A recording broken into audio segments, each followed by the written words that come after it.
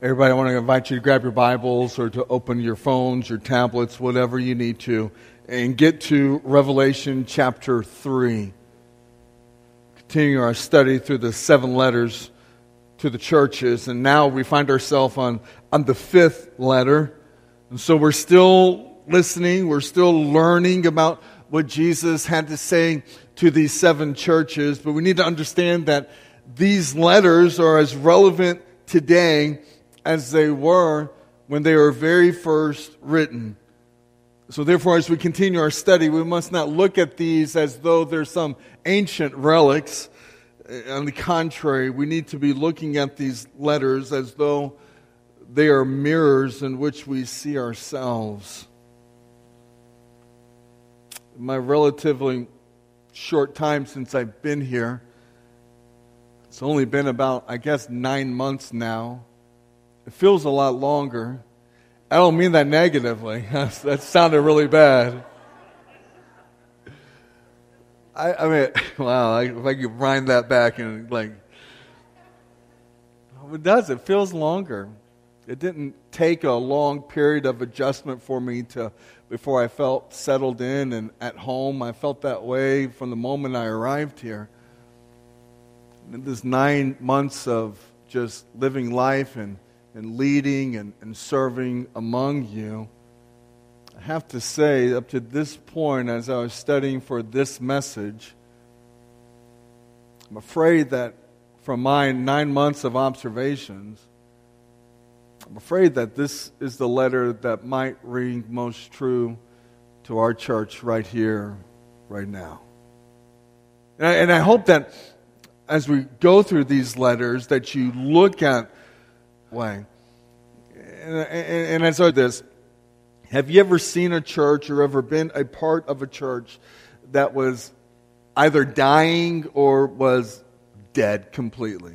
Anyone? I'm talking about a congregation that was just completely lifeless. Maybe a church that was satisfied within itself, or perhaps even a church that was resting on its past history and trying to reflect on the good old days while never producing any new and current fruit in their lives at that point. I want you to know that Sardis is this kind of church. Sardis was a church that had an excellent reputation. It was a church that was highly respected within its community. But Christ looks upon that church and said, lifeless, dead. Let's look at it together. Okay, let's kind of go here a little bit this morning. So we begin in chapter 3, verse number 1. And the first thing that we're going to see are some characteristics of the one that sends this letter. And so in verse number 1 it says, "And to the angel of the church in Sardis write, the words of him who has the 7 spirits of God and the 7 stars." We'll stop right there. Jesus makes reference to 2 distinct characteristic traits about himself. He's the one that has the 7 spirits of God, and he's the one that holds the 7 stars. And so let's kind of try to understand what he's saying here. What are the 7 spirits of God? Or some of your translation might read the 7-fold ministry of the Spirit. So what is he saying when he says the 7 spirits of God? I want you to understand that this is a reference to the Holy Spirit. In fact, turn with me back in your Bible. Go to John chapter 14. It's not going to be on the screen. But go to John chapter 14 real quick. What's interesting to me, at least, is that in John chapter 14, John writes about 7 different functions of the Holy Spirit. I want to read those through for you real fast. In John chapter 14, I'm going to begin in verse number 15. And then I'll go back and I'll show you the 7 functions, okay? So beginning in verse 15, it says, "If you love me, you will keep my commandments. And I will ask the Father, and he will give you another helper to be with you forever, even the Spirit of truth, whom the world cannot receive, because it neither sees him nor knows him. You know him, for he dwells with you and will be in you. I will not leave you as orphans. I will come to you. Yet a little while, and the world will see no more. But you will see me, because I live, you also will live. In that day, you will know that I am the Father, and you in me, and I in you. Whoever has my commandments and keeps them, he it is who loves me. And he who loves me will be loved by my Father, and I will love him and manifest myself to him. Judas, not Iscariot, said to him, Lord, how is it that you will manifest yourself to us and not to the world? And Jesus answered him, if anyone loves me, he will keep my word, and my Father will love him, and he will come to him and make our home with him. Whoever does not love me does not keep my words. And the world that you hear is not mine, but the Father who has sent me. Verse 25, these things I have spoken to you while I'm still with you. But the Helper, the Holy Spirit, whom the Father will send in my name, he will teach you all things and bring to your remembrance all that I have said to you. Peace I leave with you. My peace I give to you. Not as the world gives do I give to you. Let not your hearts be troubled, neither let them be afraid. You heard me say to you, I am going away, and I will come to you. If you loved me, you would have rejoiced, because I'm going to the Father, for the Father is greater than I. And now I have told you before it takes place, so that when it takes place, you may believe. I will no longer talk much with you, for the ruler of this world is coming. He has no claim on me, but I do as the Father commanded me, so that the world may know that I love the Father. Arise, let us go from here. In this lengthy section on chapter 14, we see 7 different functions of the Holy Spirit. I'll just highlight them real fast. In verse number 16, we'll see that the Holy Spirit is the helper or the comforter. In verse number 17, we see it as the Spirit of truth. In verses 18 through 20, you see the Holy Spirit functions as the personal presence of Christ. And then in verses 21 and through 22, it's the special manifestation of Christ within a believer. And then you see in verses 23 and 24, it is the abiding presence of the Trinity. You get to verses 25 and 26, the Holy Spirit's the teacher. And then in verse number 27, the Holy Spirit is the peace of God. Now this next verse will be on the screen behind me, because some commentators believe that when it's mentioned the 7 spirits of God, that he's talking about the sevenfold ministry of the Holy Spirit that's listed in Isaiah chapter 11, verse number 2. There it says, and the Spirit of the Lord shall rest upon him, the Spirit of wisdom and understanding, the Spirit of counsel and might, the Spirit of knowledge and the fear of the Lord. So here, the sevenfold ministry of the Holy Spirit is the Spirit of the Lord, it's the Spirit of wisdom, the Spirit of understanding, the Spirit of counsel, the Spirit of might, the Spirit of knowledge, and the Spirit of fear. Now take both of those, John chapter 14, Isaiah chapter 11, and then add to that the fact that the number 7 itself often represents completeness, represents wholeness or perfection. And so the 7th Spirit means ultimately the Holy Spirit in all of its fullness, in all of its perfection. So Jesus says he has the fullness of the Spirit of God. Not only that, the other characteristic is that he holds the 7 stars. Now go back to Revelation.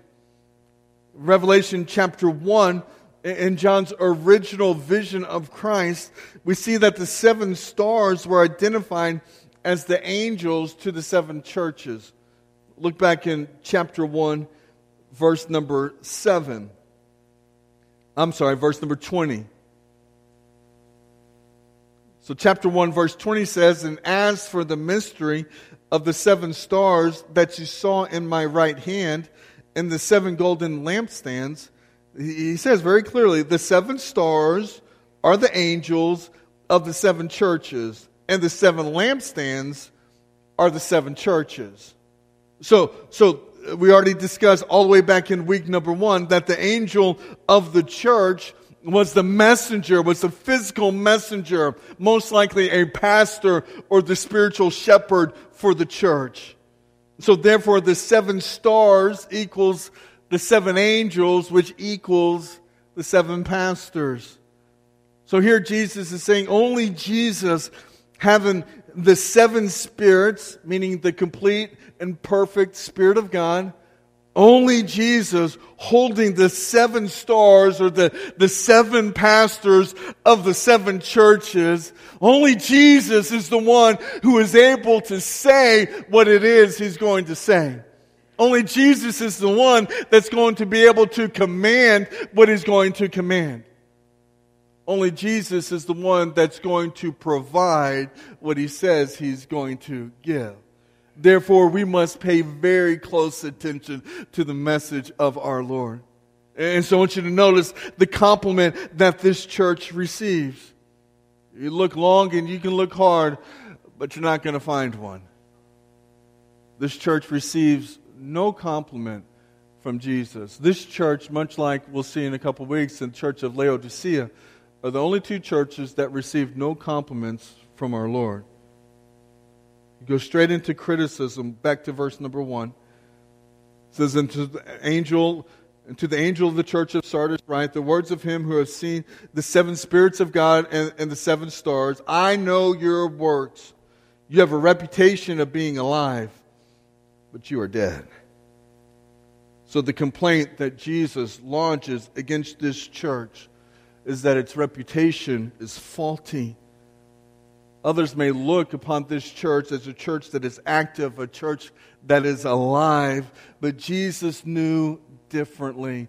Jesus looked beyond the busyness of the congregation and saw that it was lifeless, that it was on the verge of complete death.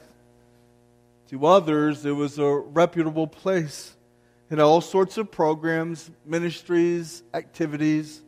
It had a great reputation within its community. Other churches most likely looked at this church as an example to follow. Most likely the church was well attended, was well liked. Probably it was a busy church, full of good fellowship. It had the deeds and doctrine in place. It had all the ministries and activities that one could think of. But Christ looks upon the church beyond its works and says, I see a congregation that is largely lifeless and dying. What does that mean? What does that mean for us today? Why would I say, of all churches, this is the one I'm afraid might be the one that most accurately describes us? How can you tell if you're in danger of becoming spiritually lifeless yourself? Consider some of these questions. Have you lost the interest and zeal for witnessing to the lost? Who's the last lost person you've ever shared the gospel with? Have you lost the excitement and the willingness to engage in conversations with a lost and dying world that lives all around us? Have you lost that interest, that zeal, that excitement for serving one another? We got a lot of servants in this church. We got a lot of people who don't engage in ministry anywhere as well. So have you lost your interest and your excitement for that? Are you anxious to serve one another and to see each other grow in their faith and maturity with our Lord and Savior?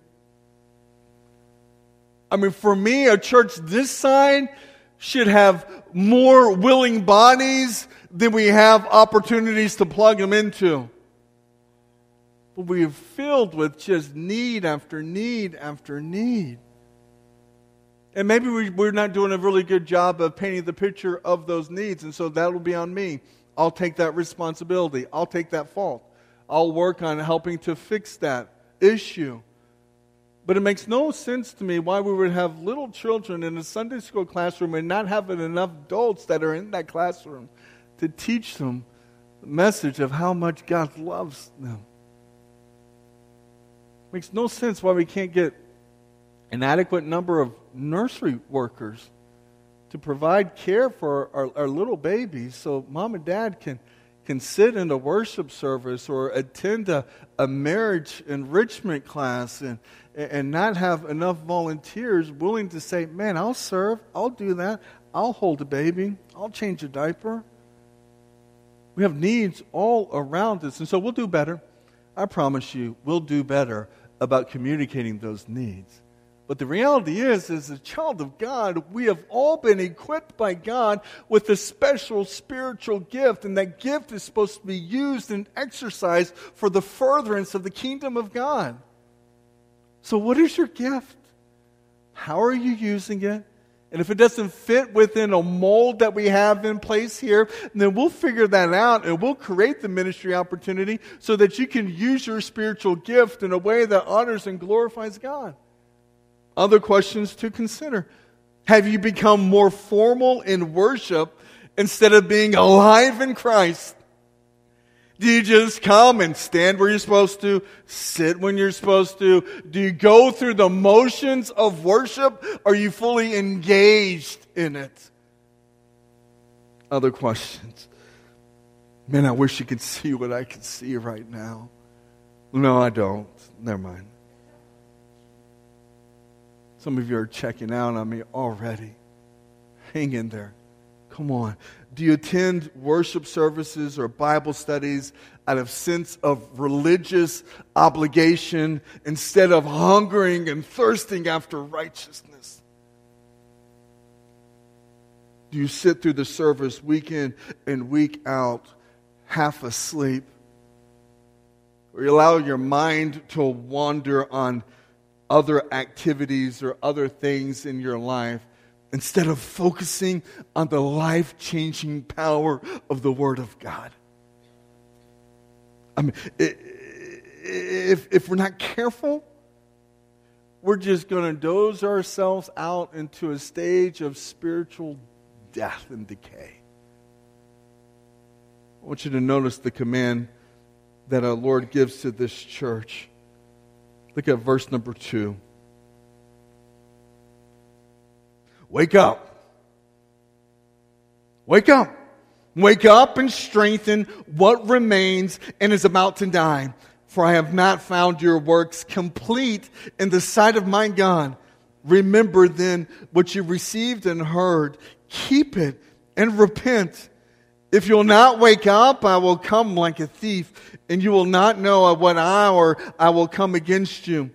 Yet you have still a few names in Sardis, people who have not soiled their garments, and they will walk with me in white, for they are worthy. So the command that he gives is first and foremost to wake up. Wake up and strengthen what remains in you. Says, wake up, strengthen what remains, and remember what you have received and what you have heard. In other words, remember the life-changing power of the gospel of Jesus Christ. Remember the good news. The good news that you've heard. The good news that you continue to receive. May you understand that Christianity is not a one-time decision. It is a lifestyle relationship. It involves believing a message and receiving a person. It results in a changed life, absolutely, and also includes a changing life of repentance. Back to verse number 3. It says, if you will not wake up, I will come like a thief. Now, everywhere else in Scripture, when you see that phrase in that language about coming like a thief in the night, it's talking about the second coming. For those of you that want to research it later, go ahead. You can go to Matthew chapter 24, verses 43 and 44. You'll find that in Luke chapter 12, verses 39 and 40. 1 Thessalonians chapter 5. It's found in verse number 2 and verse number 4. 2 Peter chapter 3, verse 10. And one more, Revelation chapter 16, verse number 15. So everywhere else, it's talking about the second coming of Jesus. However, in proper context of what's being said here, it's not talking about the second coming. It's talking about the temporal judgment that God is going to bring upon the church. Think back to the very first letter that we looked at, the church in Ephesus. Jesus told the Ephesian church that he would remove their lampstand, that he would close their church if they didn't repent. And then he says, with the sword of his mouth, he promised to judge the false teachers of Pergamum if they didn't repent. Here, they were commanded to wake up from their spiritual slumber and to strengthen the few evidence of life that they still had. He then told them to remember the gospel, keep it, and keep on repenting. He warned them that if they didn't heed his exhortation, then his judgment would come like a thief. In other words, his judgment upon the church was going to be sudden and very unexpected. But there's a glimmer of hope, because not everyone was lifeless within the congregation. Go back to verse number 4. It says, yet you have still a few names in Sardis, people who have not soiled their garments, and they will walk with me in white, for they are worthy. Oh, I love this verse, because Christ does not ask those faithful few to leave the nominal majority. No, he tells them to maintain their presence as a faithful witness. Oh, they may have a difficult time doing so, but he tells them to maintain their presence. And then God, he commends them with a worthy of special praise. How does that fly in the face that we often see today? Like, I'm telling you, I've had lots and lots of conversations with individuals who have left churches, right, because of the problem at a church. This dysfunction or the issue. And sometimes God moves people from one place to the other. And I believe that with all of my heart. But sometimes God's call upon that person is not to leave a congregation, but rather stay and to remain and to teach the truth in the midst of a church that is broken and desperate need of truth. If we always left when there was problems, we're always going to be on the go. Because there's always going to be problems. Here, it was a busy, active church, and they thought that they were good. They were relying on the work of the past. And Jesus looks at it and said, no, you're not as good as you think you are. You're dying. Wake up. Strengthen what remains. Remember the gospel, keep the gospel, and repent. I want you to see the commitment that our Lord makes to them and ultimately to us. Look at verse number 5. He says that the one who conquers will be clothed thus in white garments. And I will never blot out his name from the book of life. I will confess his name before my Father and before his angels. He who has an ear, let him hear what the Spirit says to the churches. Threefold commitment from our Lord. First of all, he promises white garments. He promises white garments. The white garments represent the cleansing from sin, that cleansing that we receive by faith in Jesus Christ. In verse number 4, the image of walking in white is the promise of eternal, unblemished righteousness. So he promises the white garment. And then not only that, he promises the book of life. Notice he says, I will never, underline that, never, I will never blot out his name from the book of life. This is a beautiful picture of eternal security. Back in this time, what would typically happen, what would always happen ultimately, is when a person would die, their names would be erased from the registry of the city. So an individual dies, so they would erase their names from the database of that city. I want you to notice that God will never erase believers' names from the book of life. It is the eternal security of your salvation. And that eternal security has nothing to do with who we are. It has everything to do with Him. It just blows my mind, those that kind of believe that you can lose your salvation over a sin. And I'm like, what sin is it that you commit that you lose it? Is it one sin? Is it a specific sin? Is somebody up and you got a book of life open and it's like, oh, David, he screwed up. I erased his name. Oh, he did good. Okay, put it back in. Are they erasing and placing, erasing and placing, erasing and placing? No, it doesn't work like that. Put your faith in Jesus Christ. Receive Him as Lord and Savior. And your name's recorded in the book of life. And His Word says, I will never blot out His name. Never. Now, this book of life is one of two books that are mentioned in Revelation chapter 20. Turn a few pages over to Revelation chapter 20. Let's go there real fast. Revelation chapter 20. There are two books mentioned. Beginning in verse number 12, it says, And I saw the dead, great and small, standing before the throne, and books were opened. Then another book was opened, which was the book of life. And the dead were judged by what was written in the books, according to what they had done. And the sea gave up the dead who were in it. Death and Hades gave up the dead who were in them. And they were judged, each one of them according to what they had done. Verse 14, Then death and Hades were thrown into the lake of fire. This is the second death, the lake of fire. Verse 15, And if anyone's name was not found written in the book of life, that's the other book. If your name's not found written in the book of life, he was thrown into the lake of fire. So here in these passages, two books are mentioned. The book of life, which is made up of all the names of God's children. If you want to read more about the book of life, let me give you some more references right fast. Exodus chapter 32, verses 32 and 33. Psalm chapter 69, verse 28. Isaiah chapter 4, verse 3.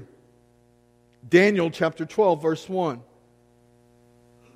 Luke chapter 10, verse number 20. Philippians chapter 4, verse number 3.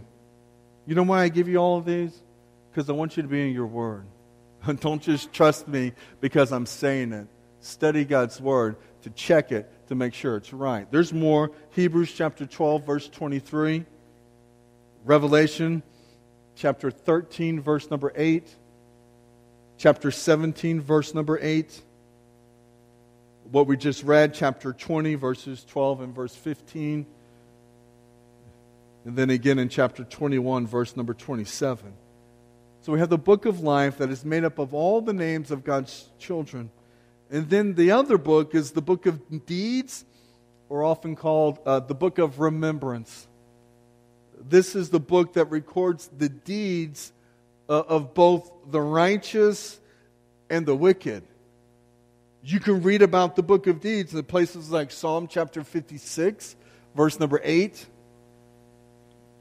Psalm 139, verse 16.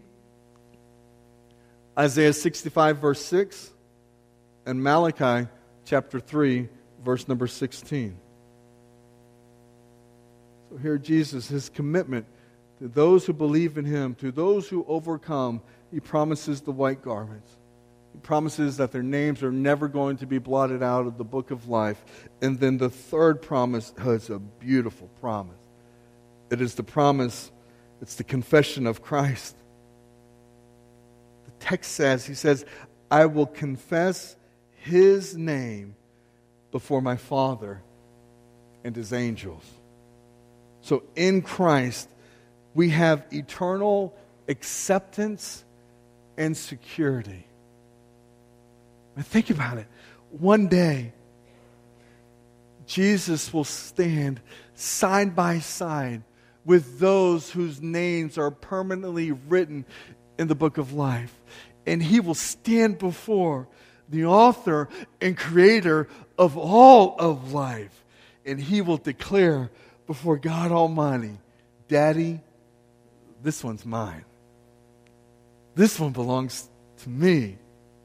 But how beautiful is that? And Jesus' message to the church, who was relying on its past history, was don't get settled. Don't be comfortable. Don't think you're all that. There's still more work that needs to be done. There's a world that is in desperate need of knowing Jesus Christ. We live in a wicked and perverse, not just world, not just nation, not just state, but in our county, it's all around us. People are in desperate need of Jesus. The life-changing power of the Word of God needs to be presented to them, needs to be shared with them. We must love one another enough to be willing to say, hey, let's talk. Can I show you a better way? Can I tell you about the one who loves me so much that it didn't matter what I did, didn't matter how often I did it. He loves me so much that if I just come to Him, repent, confess, give my life to Him, He warmly receives me. And He takes me in. And now I know that I am eternally secure, not based on anything that I do, but all based upon His promise and His word. So I don't get settled with that. I don't begin to think, all right, so I'm in, so now it really doesn't matter what I do, I'll go do whatever I want to do. No, that's not how it works. The true evidence that we've had a life-changing experience with our Lord and Savior is seen in the works that we do. So we don't work for salvation, but those that are saved better get about working, living out that salvation, putting what God has placed in us with that Holy Spirit, that gifting, that how He's designed and created us to do good works. And it's walking in obedience to that. And there's no other place that I'd rather be than right here, right now, with this church. It's a beautiful church, a loving church. But if we're not careful, it's a church that looks back on its past and begins to not have a clear understanding of today. And today, we are surrounded by thousands upon thousands of individuals that are at home, they're lost, they're desperate, they're hopeless, they're helpless. They know it or they don't know it. Either way, it's a dangerous place to be. And those that believe, those that know, then we need to wake up. Remember the good news. Keep the good news in our lives and be willing to share it with everyone else. Repenting all along. Because we're not perfect. We're going to mess up. We're going to make mistakes. We're going to go to God and ask for forgiveness. We're going to go to one another, ask for forgiveness. And in love, we're going to say, it's okay. I forgive you. Let's move forward. So what is the one decision that you need to make in your life today? What's the one thing? There's not a perfect individual here, myself included. What is the one decision that you need to make today that'll bring you in that closer fellowship with God? Is it a sin that needs to be confessed? Is it a declaration or decision that needs to be made? Is it a place of ministry that needs to be committed to? Is it a church membership that you'd like to join to become accountable one to another? Like, what's the one decision? I think we can all think of one. My prayer is that during this time of invitation, that we're not going to worry about what's happening around us, that we're just going to ask the Holy Spirit to move within us, guiding us, encouraging us, convicting us in the areas that are necessary so that we can leave here in a proper relationship with the Father. Let's pray. Father, man, I love this place. What a great privilege it is to be here. Father, I pray that we don't get so settled in the routine of life, the routine of church, that it begins to lose its significance in us. God, I pray that we would have a great hunger and thirst for righteousness, that we would have a great excitement to worship with one another, that we'd have a great eagerness to come and to receive your word. And so we'd open up the word together, we'll take notes, we'll apply it to our lives. And in this time, Father, there are all kinds of decisions that need to be made. And now we move into the great excuse moment. We'll make every kind of excuse not to make a decision right here and right now. God, may Satan not have victory over this time.